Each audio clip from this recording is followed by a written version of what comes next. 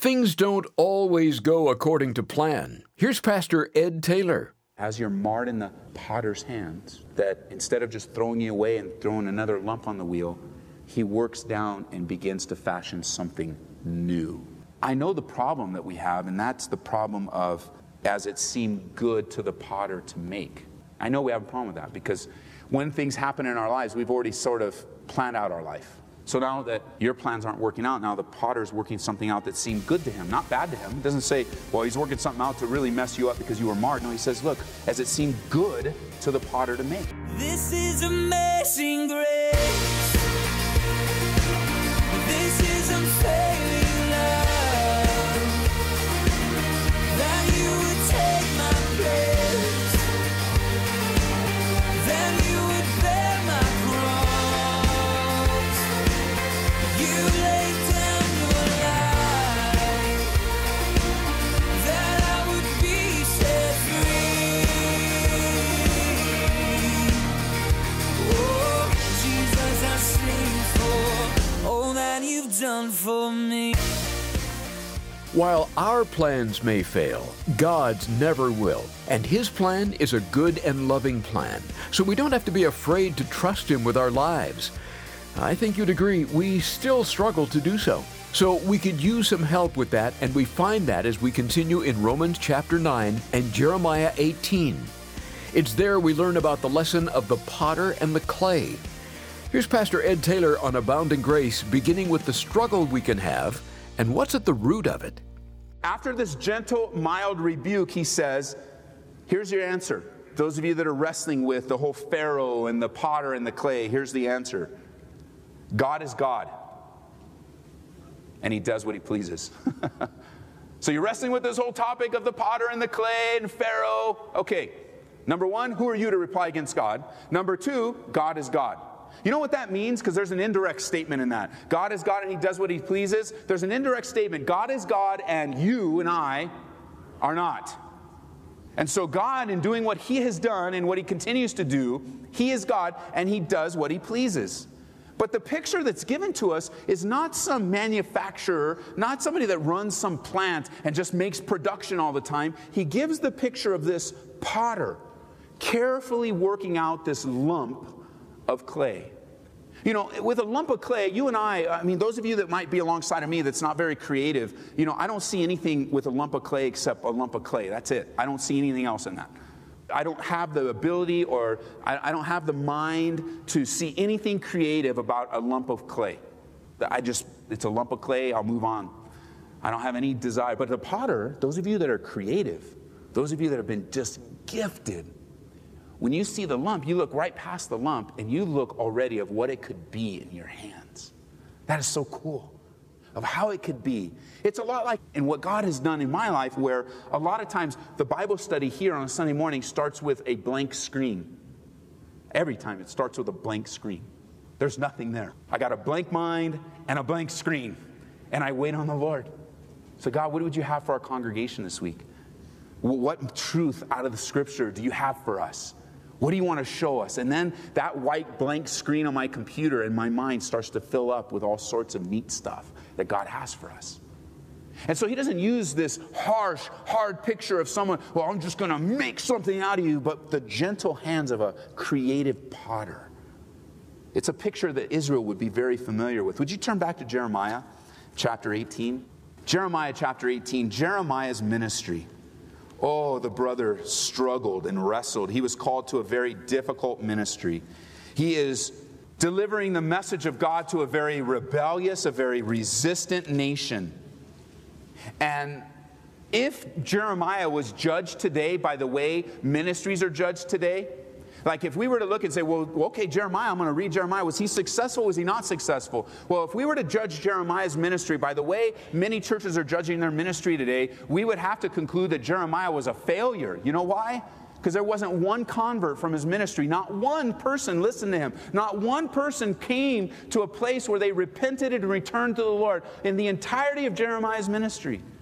You know, there is this move today, this across the board in the church that says, well, you know, hey, the more people you have, it must be successful. Let me put that idea to rest here. It's very easy to draw people. Be very, very easy. Churches give money away. Wouldn't that be a great church to go to? Hey, you don't need to give here. We give to you, man.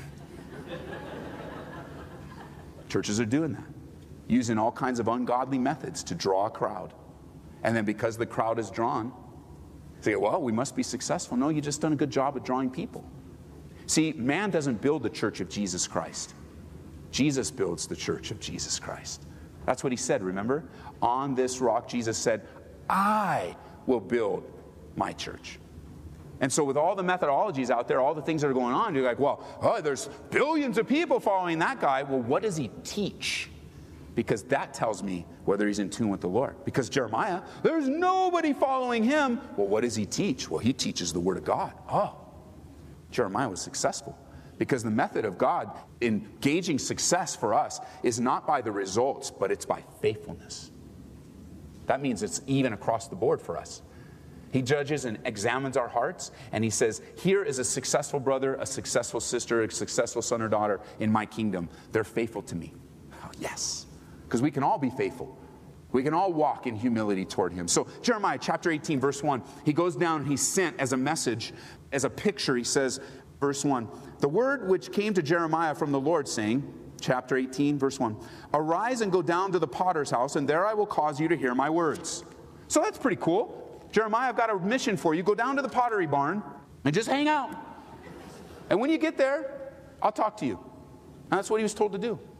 And I love it because the very next verse says, then I went down to the potter's house. And there he was making something at the wheel. What a sight that must have been. I love watching people that are creative do what they do. Watching a potter gal is really, really cool. Watching it all take place and hearing the Word of God. And that's where Jeremiah is. This lump of clay is right there on the potter's wheel. And the potter is at work fashioning out of this lump from his mind. He's got, and you look at the very next verse, it says, verse 4, and the vessel that he made of clay was what? Oh man. Oh, that's not good. The vessel that he made of clay was marred in the hand of the potter. You know what we do with things that get marred in our hands? We usually throw them away. I can just go get another one. I'll just exchange it. It's throwaway. It's disposable. And that mind has come into our lives where we think, well, God treats us that way too. He just throws us away. We're done. Things are so good. I mean, that's the life. The picture of the potter and the clay is a great picture of life. Because there you are and me, and we're just these big lumps. God, he saves us, the potter. He takes this lump out of the sinful junk that we were in, takes that lump and he pops it on the wheel. And you're like, oh, I'm in the potter's hand. I'm in the, whoa, man, I'm spinning. And the wheel starts to spin and it spins faster and faster. And the potter, he's moving this. You go, and you're spinning and spinning. And then things are going so well. Things are so wonderful. And then some mar happens. Some difficulty, some huge, devastating sin, some small little defect, something in the middle between small and large, and you think, oh no, what's going to happen? Is the potter just going to throw me away? Is he just going to be done with me now? Because look, I'm not fruitful anymore. I'm backslidden. I'm a prodigal. I made this huge mistake. I sinned big time. You know, what happens? The vessel that he made was marred in the hand of the potter, and we all wait to find out what's going to happen. Because that's me. I know what that's like. I know what it's like to have marred in my life. I know what it's like to see the ugly flesh of my life raise up as a believer. I know what it's like to have that clear, pure mind of devotions at 7 a.m. to so quickly leave at 10 o'clock. I know, Lord, I get marred. I understand. What are you going to do? Are you done with me? Are you going to throw me away? Am I going to be tossed to the side? I love this, verse 4. So he made it again into another vessel, as it seemed good to the potter to make. Oh, let those words sink down deep into your heart today. Okay, so you were marred in the potter's hands. You know what he's going to do? He's going to make you into another vessel. He's going to do fresh work in your life. You know, it'd be a little scary to be on the potter's wheel, wouldn't it, if you didn't know the character of God? If you didn't know how the Bible says that he is love, that he is faithful. You can jot these down. I'll read them to you. In Psalm 25, verse 10, it says, all the paths of the Lord are mercy and truth. All of them. Every single one of the paths. In Psalm 19, verse 9, it says, the fear of the Lord is clean, enduring forever. The judgments of the Lord are true and righteous altogether. Psalm 119, verse 76 says, let, I pray, your merciful kindness be for my comfort. We don't have to be afraid of God's work in our lives. We don't have to be afraid of being on the wheel. We know that God is good and faithful, and that means that we can trust God and stop fighting His plan for our lives. I know the mar in your life was very hurtful and painful. I realize that. Day after day across my desk, I hear the stories. I watch them. I lived through some of them. I know it was difficult. I know that if you had a chance to go back and undo it, you would undo it. I know that if you had a chance to go back and stop what was done to you, you would have stopped it. I know that. I know that if you were to rewrite the history of your life, you would leave a whole chapter out. I realize that. It was a horrible mar, a difficult dilemma, a tough time. I realize that. I know. But listen, the Bible says that as you're marred in the potter's hands, don't forget that instead of just throwing you away and throwing another lump on the wheel, He works down and begins to fashion something new. I know the problem that we have, and that's the problem of as it seemed good to the potter to make. I know we have a problem with that because when things happen in our lives, we've already sort of planned out our life by decades. You know, I'll do this in the 20s, and then when I'm 30, and then when I'm 40, and when I'm 60, and then when I'm 80, and on into the decades. But something happened when you were 30 that messed that whole thing up, didn't it? All the plans that you had, they're not there anymore. They're impossible now. So now that your plans aren't working out, now the potter's working something out that seemed good to him, not bad to him. It doesn't say, well, he's working something out to really mess you up because you were marred. No, he says, look, as it seemed good to the potter to make. Because you're in the potter's hands. We don't have to be afraid. Yes, everything collapses. The bottom falls out. Things seem marred. And we cry out, oh God, why? I'm ruined. He says, no, you're not ruined at all. I'm going to do something new in your life. I'm going to do something fresh. None of us are finished yet. Amen? Right? Are you with me so far? None of us are finished. Like, we're not perfected. We're all on the wheel. And it's spinning. God isn't through with your life, not even close. It might seem like a real mess right now, not where you really wanted or what you expected, but God is still at work, and the process begins again. And He begins to fashion. And it's not some ashtray He's making with us, right? Little lump of clay. What do you make? You know, our kids come home with these great, I don't even smoke, son, but that's all I can make, Dad. Well, thanks. Put some coins in it or something, you know, it's a paperweight. He's not making some ugly deal thing, you know. He's making, well, I like to use from the New Testament, what I like to picture in my mind, that He's fashioning in your life and in mine this trophy of grace. That's your life. And every trophy's different. Different little top figure, you know, different sport. And every life is different. And every little capstone of your life is different. And He's fashioning and molding and shaping it. And everybody's trophy looks different. Because everybody comes from different backgrounds. But because it's marred and because there's difficulties doesn't mean that God is done. Life is just like being on the potter's wheel. See, God, He wants us, though, to be moldable and soft, not rigid and hard. Not resisting His will. If a person has a hard heart and keeps stubbornly resisting God's touch, then God deals with stubborn clay. He starts putting His thumb in it and throwing some water on it and just doing what it needs to soften it up. Don't resist Him, but yield to Him. Even if things are spinning right now out of control and it seems faster and slower and there's pain. Now back to Romans 9, because this is so comforting in understanding the being in the potter's hands. But there's something at the end of the verse 21 there that people have paused at and have cause for concern. And I don't want you to be too concerned about it. It's one of those difficult passages in the Bible. Stumbles a lot of people. They just can't deal with the reality of verse 21. Let's read it again. Romans 9, it says, does not the potter have power over the clay from the same lump? You just have to say that word like with a different intonation. Have you noticed? It's just the same lump. Now some of you might leave here and go, you know, you're right, Ed, I'm just a big lump. Never going to amount to anything. And you're focused on the lump instead of the potter. Just a little shift of where you look and who you pray to and who you're serving will take you away from this pattern in your life where you're always beating yourself up for all your failures. You're in the potter's hands, guys. You know, you can leave here and go, well, I'm the lump, but that's not my heart for you. My heart for you is not to leave out here thinking, well, I'm the lump. Ed said a couple things today. He said I could rebuke whoever I want to rebuke. I'm going to do that right away. Honey, come here. Get out of my parking space or whatever. And then he said, I'm just a big lump.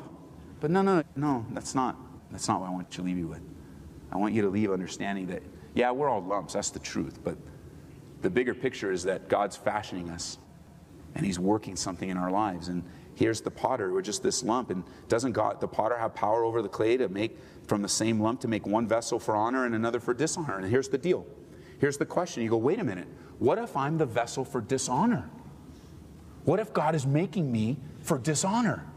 Like, what if I don't have a chance? What if I'm just stuck? What if this is the last mar in my life? I'm never going to recover from this. But let me tell you something. The Bible doesn't say that God makes vessels for dishonor. It doesn't say it at all. Let's read verse 21 very, very carefully, okay? This will be the substance of our next time together, but I just want to give you a sneak peek. The Bible doesn't say that God makes vessels for dishonor. Paul simply asked the rhetorical question, what if God wanted to? Who are you? What if He wanted to do that? There's no example anywhere in the Scriptures where He's done that. We've already learned with Pharaoh. It doesn't say Pharaoh was created that way. It just says that Pharaoh was raised up for a time to be used. It was his hard heart that he was responsible for. God didn't give him that hard heart. He already had it. And God doesn't make vessels for dishonor. Let me give you something to chew on. A little bit of homework. Read Jeremiah 18, the rest of it, when you get home. And then flip over to 2 Timothy chapter 2. Let me give you something to chew on. The Bible doesn't say that God makes vessels for dishonor. Paul's just saying, hey, what if He wanted to? Who are you? That's all he's saying. It's a rhetorical question. He's saying, just think it through. Who are you to answer back to God? If that's what God wanted to do, He would do it. But you know what? We don't have an example of Him ever doing it. No, rather, He calls people to Himself. He says, listen, I see how separated you are. I see how far you are. I see how difficult it is. I see what sin has done to your life. And I'm going to make a way for you to come back. I'm going to make a way for you. I'm going to make a way for you to be right with me. I'm going to give a sacrifice just for you. I'm going to love you because I know that my goodness will lead you to repentance. I love you. I reach out to you. I pursue you. And so look at 2 Timothy. I love this. It says, well, what if He wanted to? Okay, it's just a question. He's not saying God does it. He's just saying, hey, think it through for a second. Along the lines of, who are you? God is God, and He does what He pleases, and He certainly can do what He pleases. 2 Timothy chapter 2, look at verse 20. Same kind of language, same kind of picture. The vessels. He says in verse 20, but in a great house there are not only vessels of gold and silver, but also of wood and clay, some for honor, some for dishonor. Same picture. Yeah, there's some vessels that are less honorable in our houses. There are some that we use and we keep, and there's some that are dishonorable. Same kind of picture, okay. So he says in verse 21, here's the freedom that we have. Therefore, if anyone cleanses himself from the latter, he will be a vessel for honor, sanctified and useful for the master, prepared for every good work. So are you a dishonorable vessel today? Are you separated from God? Have you lived your entire life opposing God, not wanting anything to do with God? The Bible would say that's a dishonorable thing to do. You've dishonored God. You've dishonored the sacrifice He's given through Jesus Christ. How do you get out of it? Are you just stuck there the rest of your life? No. If anyone cleanses himself from being dishonorable, you'll become honorable. That's the freedom. Well, wait a minute. How do I do that, Ed? Do I do good deeds? Do I give the church a lot of money? Do I read my Bible all the time? Do I pray hard? Do I come to church? No. Here's the way out, friend. Here's how you find here's how you're cleansed from being dishonorable. You believe in the Lord Jesus Christ for the salvation of your sins. And through belief, you are washed and you're cleansed. But how about you Christians and marred in the Master's hands? Perhaps you're in a season of your life where your life is dishonorable to God, Christian. You're not living for the things of the Lord. Somebody would look at your life and go, that is not very honoring to God. And what do you do then? Are you just done? Is you just, the lump gets thrown away and, well, I'm dishonorable. I don't have any hope. No, you cleanse yourself. Well, how do I do that? The Bible says, 1 John 1:9. If we confess our sins, He is faithful and just to forgive us of our sins and cleanse us from all unrighteousness. You see, there's great freedom that we have here. If you cleanse yourself from the latter, from the dishonorable, then you'll be a vessel for honor, sanctified, useful for the master, prepared for every good work. The responsibility is you. It's your free will choice. What will you do with it? What will you do with the free will choice? For those that are listening to my voice right now, here in this room, on the web, on the radio, you have you have freedom to make a decision for Jesus Christ. A tremendous opportunity to grow in the grace and the knowledge of Jesus.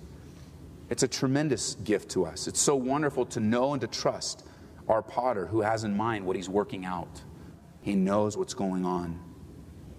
I came across a book. I've been reading it lately for devotion. It's called Amazing Grace, 366 inspiring hymn stories for daily devotions. And I came across one that fits real well with Jeremiah 18 and our topic of the potter and the clay. And it's actually a hymn that we are introducing into our church family beginning this weekend. It's a great hymn. The story goes that an elderly woman was at a prayer meeting crying out to the Lord. And in her cry and in her plea in this small prayer meeting, she says, "It really doesn't matter what you do with us, Lord. Just have your way with our lives." Oh, what a cry. Well, it was in that very same prayer meeting that a woman by the name of Adelaide Pollard was there, wrestling and struggling with things in her life. She was a well-known itinerant Bible teacher in the early 1900s, and she was deeply discouraged because her heart was to go to Africa. She wanted to go and preach the gospel in Africa, but she couldn't raise the money, and she's beat up and she's bummed out. And she comes to this prayer meeting, and as she's seeking the Lord, she hears that sweet prayer from that sweet sister that just ministered to our heart. You know, a lot of times I'll hear people, they're really uncomfortable about praying out loud and praying in a group, but when you start to pray out loud and you pray in a group and you realize it's really not about you, but about you crying out to God, you don't even know how powerful and how encouraging your prayers can be to the person sitting right next to you, just praying and crying out. And so Miss Pollard, she goes home and she begins to meditate on Jeremiah chapter 18. She just, Lord, it's you. You're the potter. I'm the clay. And as she's meditating on it, before she went to bed that evening, she wrote all 4 stanzas of the hymn that's so well beloved today in all the heartaches and discouragements, all the difficulties. You know the hymn, don't you? Have thine own way, Lord. Have thine own way. Thou art the potter, I am the clay. Mold me and make me after thy will. While I'm waiting, yielded and still. Have thine own way, Lord. Have thine own way. Search me and try me, Master, today. Whiter than snow, Lord, wash me just now. As in thy presence, humbly I bow. Have thine own way, Lord, have thine own way. Wounded and weary, help me, I pray. Power, all power, surely is thine. Touch me and heal me, Savior divine. Have thine own way, Lord, have thine own way. Hold over my being absolute sway. Fill with thy spirit till all shall see Christ, only always living in me. Have thine own way, Lord. You are the potter. You're working in my life. I'm on the wheel. It's spinning. It's crazy. I don't like the mar, but I trust you. I trust you, Lord, because in your foreknowledge, in your omnipotence, you are working something in my life that even I can't see right now. But I know that as I yield to you and I'm soft and I'm moldable, I'm not rigid, I'm not inflexible, I know that the result that you have in mind is far greater than anything that I could possibly think or hope for. Have thine own way, Lord. Have thine own way. Amen. May that be your desire and prayer, for God to have His way in your life. There's nothing better. Thanks for studying alongside of us on Abounding Grace with Pastor Ed Taylor. If you'd like to hear this message from Romans again, go online to aboundinggraceradio.org. Abounding Grace is also available by podcast. Look for Abounding Grace on your favorite platform. And we also offer an app, too. Search for Calvary Aurora in the App Store or Google Play. In Hebrews, we read that without faith, it's impossible to please God. So to say faith is important would be an understatement. It's the key to a successful Christian life. But what is faith? Where does it come from? And how does it work? What does it accomplish? Those questions and more are uncovered in a book we'd like to recommend to you by Chuck Smith. It's titled Faith. When you give a donation of $25 or more to Abounding Grace, ask for a copy of Faith. Give us a call at 877-30-GRACE, and we can help you with that. That number again is 877-30-GRACE.